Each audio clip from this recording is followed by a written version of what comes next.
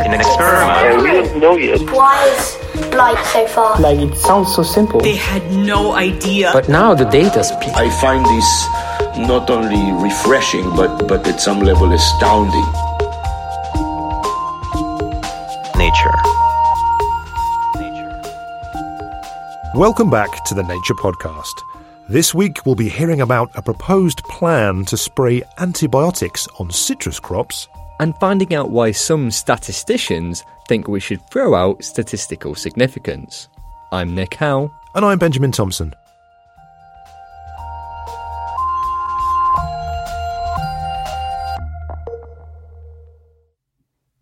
Wednesday the 20th of March is the first day of spring here in the Northern Hemisphere, and many of our plants are waking up from their long winter slumber.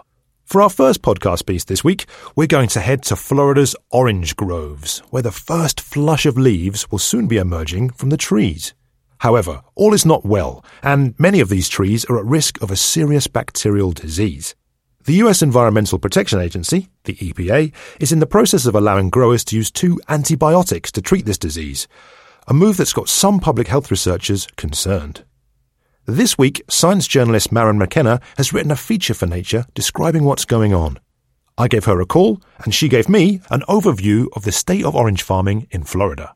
The situation is really quite desperate because the trees are under attack by a disease that's usually called citrus greening, which is an invasive disease that's been in the orange groves for more than a decade now, and it ruins the trees. It causes them to drop fruit early, it causes them to lose their leaves, and it's taken hundreds of thousands of acres of orange cultivation out of production already. And I imagine this is having severe economic impacts for the farmers involved. Absolutely. The growers have been really quite desperate. So finally now they have turned to this solution that looks sort of like a last-ditch effort to them, but is quite appalling to public health advocates, which is to spray the trees with antibiotics that are also used in human medicine, antibiotics that would be very familiar to an average physician, which are streptomycin and oxytetracycline. And this is what your feature is looking at, Maren, but why do farmers want to do this in the first place? So the disease that causes this citrus greening is caused by a bacterium, and the bacterium moves through essentially the vascular tissue of the tree, the channels under the bark. So it's quite hard to get to with any kind of treatment. And the growers have concluded that spraying the trees with antibiotics when the leaves are new and therefore somewhat permeable will get antibiotics into the trees' circulatory systems in such a way that it will, if not cure the trees, at least sort of beat back the amount of bacteria that's in them and eke out a few more harvests for any tree. Which, I mean, I guess on the face of it makes sense, right? I mean, is this the first time that this has been tried, or have antibiotics been sprayed onto other fruits? Well, the interesting thing is that it's not the first time, and it turns out that this is quite an under-recognized aspect of fruit agriculture.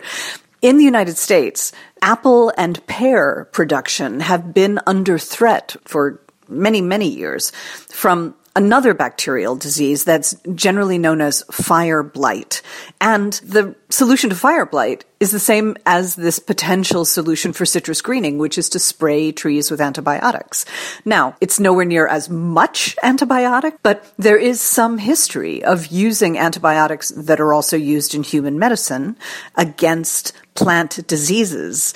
And so in that sense, the citrus growers do have kind of a leg to stand on because there's a past precedent that they can point to and say, oh, look, this has been done before. And what evidence is there that this solution will be effective? Well, this is the tricky part. In fact, there is not a large amount of research that has been peer-reviewed and published on this use, not for citrus. That's not to say there has been no research, it's just that the research isn't public. Now, there are some records of some field trials, which is not the same as a classically conducted experiment, that have either leaked out or have been presented to conferences and so forth. So it's possible to find some research. And in those trials, it looks like the antibiotics are somewhat effective in slowing the progression of this disease, but they're not 100% effective. And that makes public health people looking at the planned use of these antibiotics say the downside risk of this is really more than you ought to be taking on. Well, what are the potential downsides, though, Marion? What are public health researchers concerned about that may happen as a result of using these antibiotics? So what's inspiring the concern about this is the long-standing realization that the use of antibiotics in animal agriculture caused antibiotic-resistant bacteria to arise on farms and then flow away from farms on a variety of pathways that were quite difficult to monitor. People who look at the use of antibiotics proposed in citrus groves are saying we are running very similar risks here. And yet we don't have the kind of detection mechanisms that were eventually set up for animal agriculture, so we won't be able to know whether we're making the same mistake again. One could argue, though, that an orange grove and, say, a pig farm are two very different things, so a detection system that works for one won't necessarily work for the other. Right, that's exactly correct. And for people who have researched this, that's the contention that they make in response to concerns about this, is that the setting is so different that we shouldn't expect the antibiotics and the bacteria they're impacting to behave in the same way. That antibiotics sprayed on the surface of a tree and sliding off onto the ground or being rained off are in nowhere near the same concentration as antibiotics in a pig's poop going into a manure lagoon holding a lot of other poop. And therefore there won't be the same risk that the antibiotics that are present are going to turn the bacteria present toward a higher percentage of resistance. And how will we know if spraying antibiotics onto trees has worked or if it has limited efficacy? Well, we'll know it works if the groves where the drugs are sprayed have I suppose, a lower amount of the visible signs of this disease. But the problem is not just, how will we know whether this remedy is working and to what degree it's working? The larger problem is how will we know whether antibiotic-resistant bacteria are occurring in the ecosystem of the groves unless someone sets up some sort of surveillance projects to find that out.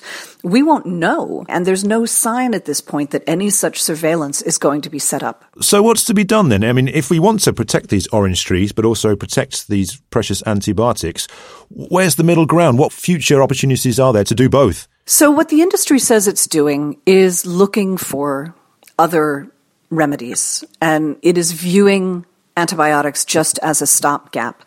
And to be fair, citrus is a massive industry, and it's very heavily supported. Both the industry itself and the states where the industry is based really want to see continue because of the size of the market and the size of the labor force.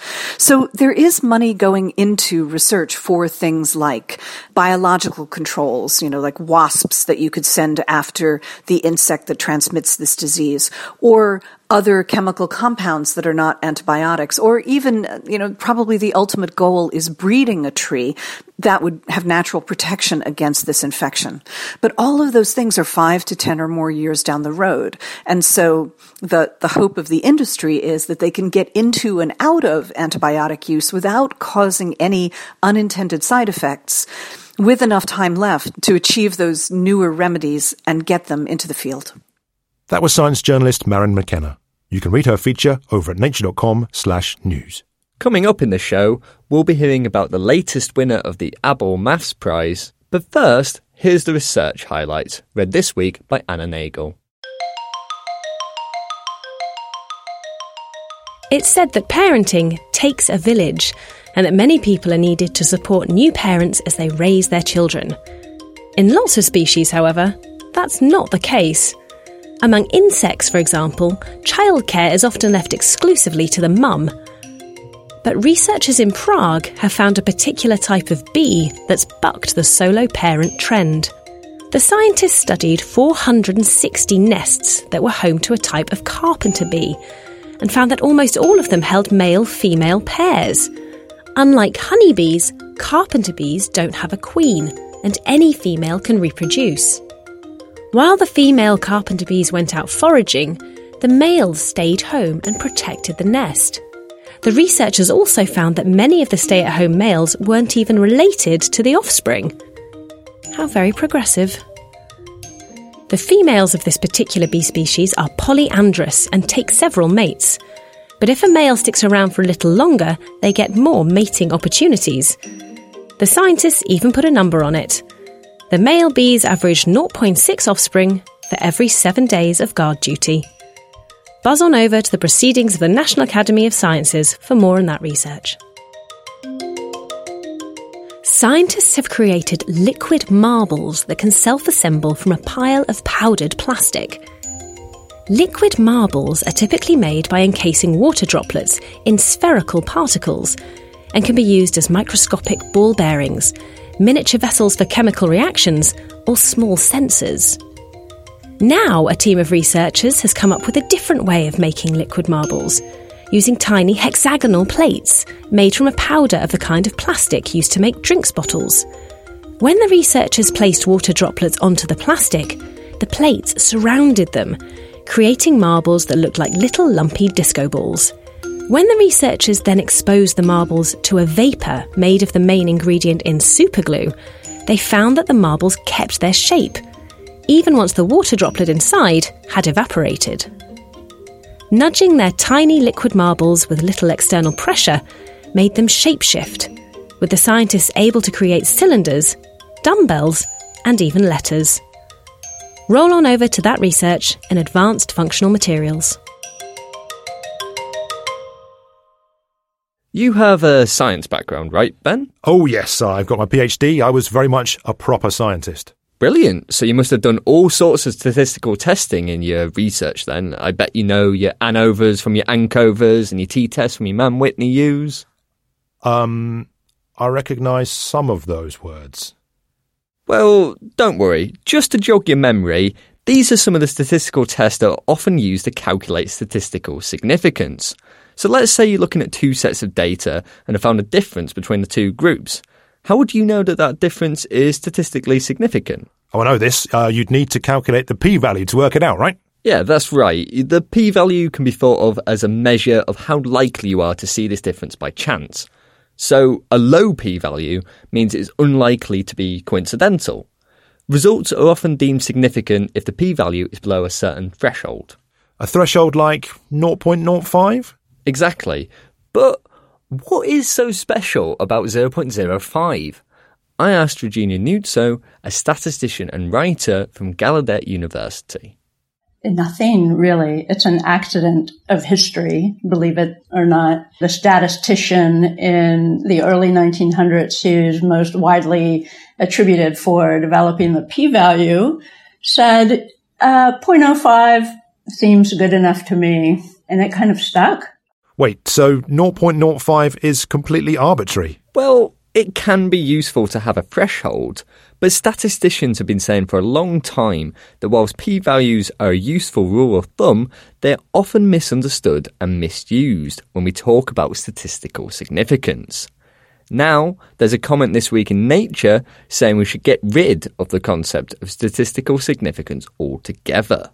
I spoke to one of the authors of the comment, Blake McShane, a statistician from Kellogg School of Management, about why he thinks statistical significance isn't that significant. Basically, the idea is we'll see some slide, and usually there'll be a graph, and it'll be comparing two or more groups, maybe a treatment group and a control group.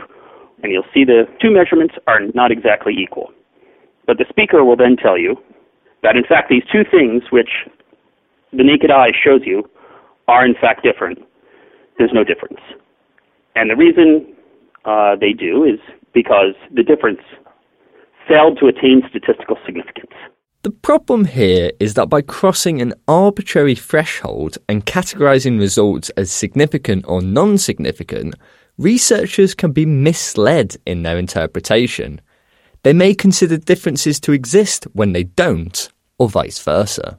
Even if the underlying statistics that led to the categorization sort of are perfectly in order, the very act of cutting them at some threshold, it then causes people to think that these items are, in fact, categorically different.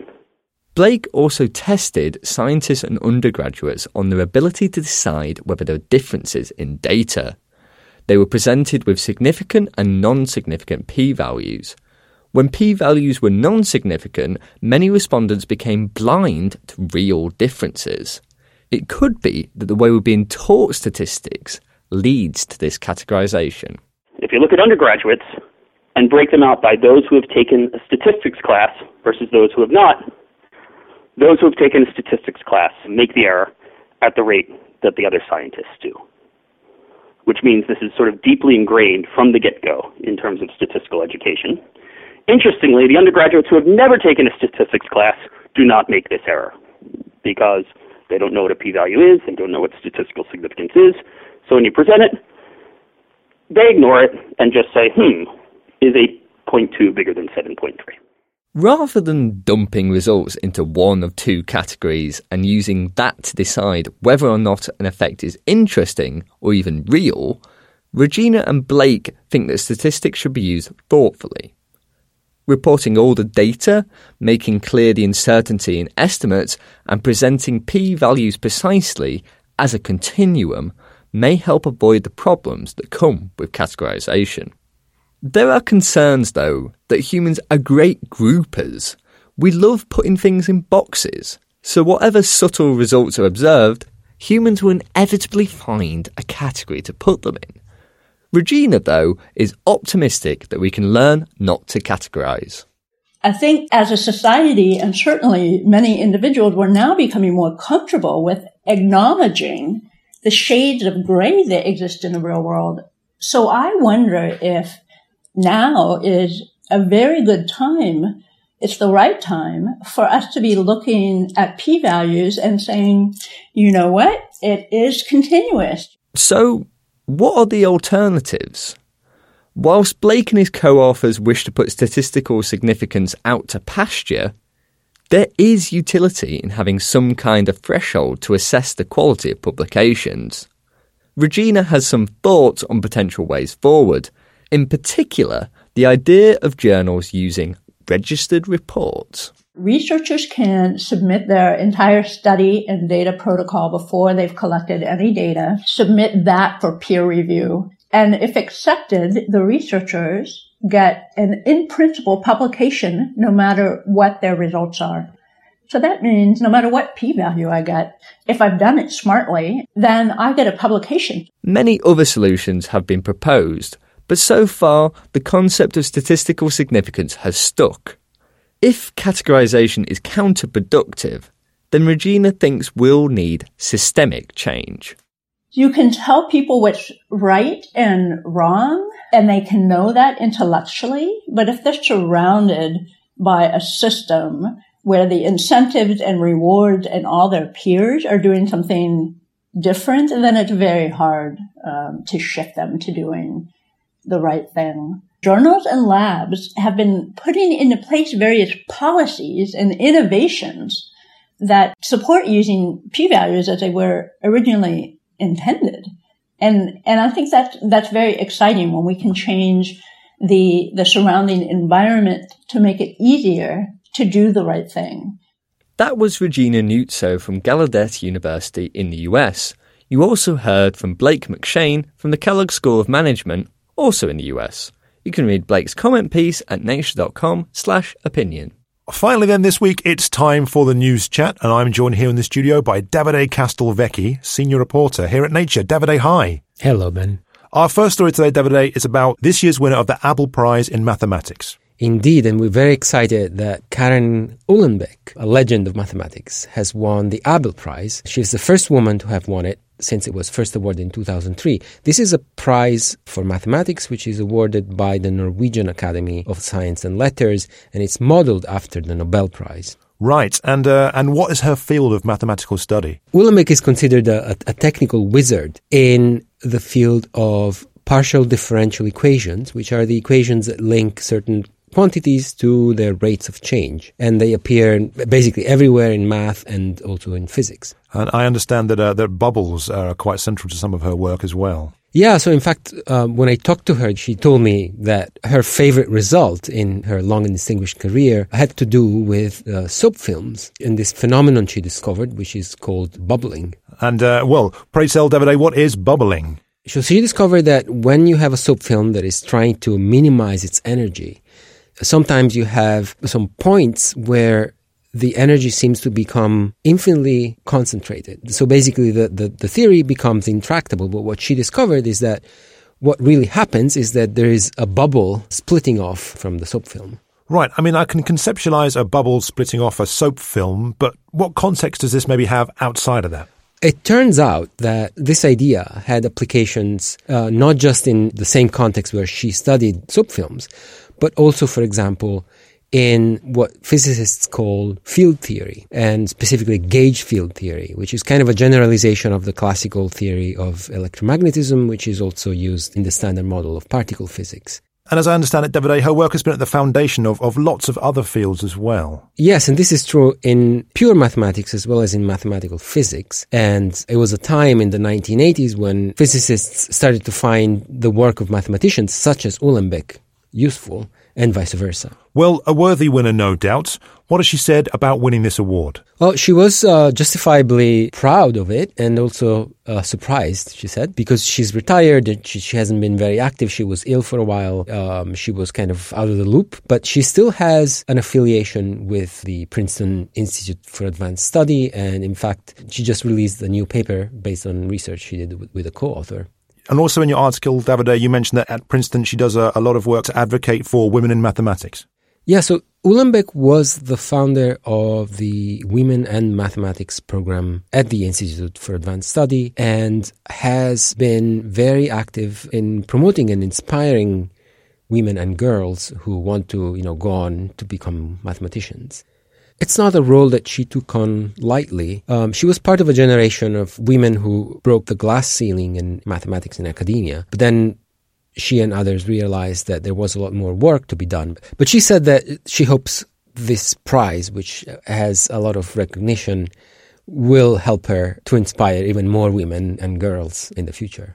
For our second story today, Davide, we're back on the hunt for dark matter, the universe's missing mass. This has been a long, ongoing saga. For 20 years, an experiment based in Italy in an underground lab has been seeing this seasonal pattern in its data, this up and down, peaking in June and bottoming up in December. And they've been saying, this is dark matter, this is a sign of dark matter. And basically at this stage, nobody else believes them. But still, researchers now are, for the first time, they're trying to actually reproduce the exact same kind of experiment and get to the bottom of it. And this is something you've been following. There's been some admittedly not peer-reviewed results from two groups trying to replicate the work. What can you tell me about them? So one of the two experiments, which is based in the Pyrenees in Spain, has posted its first results of their search for this seasonal effect. And another one, which is based in South Korea, also underground, has announced its first results at conferences. And do these results back up the original finding that this seasonal dark matter pattern exists? The answer is a definite maybe. So far, there is no definite sign of the original signal being confirmed. But the good news is both of these experiments are basically working as advertised, as planned. And so hopefully within a year or so, we should get at least some hint of a result. And what are the researchers involved in this hunt saying? The Italy-based experiment, which is an Italian and Chinese team, all along they've been saying we are absolutely sure that we are right and there's nothing these other experiments can do to disprove it. Basically, if they disagree with us, it's because they're wrong. And other people in the field, obviously, there's a range of opinions, but I think it's fair to say that a lot of people have strong doubts that dark matter has been discovered because there's a number of other different kinds of experiments that should have seen it by now, but they haven't. Well, hypothetically, if dark matter is discovered, what would this mean for physics as we know it? If it is there, it will be one of the biggest discoveries of the century. For almost 100 years, people have had hints that there's this mysterious invisible matter making galaxies go around, but all attempts so far have gone nowhere. So it would be huge. But if it's not there? If it's not there, then we're back to square zero. A lot of theoretical physicists are trying to reimagine what dark matter could be because there's been so many negative results. Well, Davide, we'll have to get back to you when the results come out to see if we're back to square zero or not. In the meantime, listeners, you can head over to nature.com/news to read more on these stories. That's all for this week's show. If that hasn't been enough to scratch your science itch, head over to youtube.com/nature video channel, where there's a new video on biologically inspired robots that move by mimicking cells. I'm Nick Howe. And I'm Benjamin Thompson. See you next time.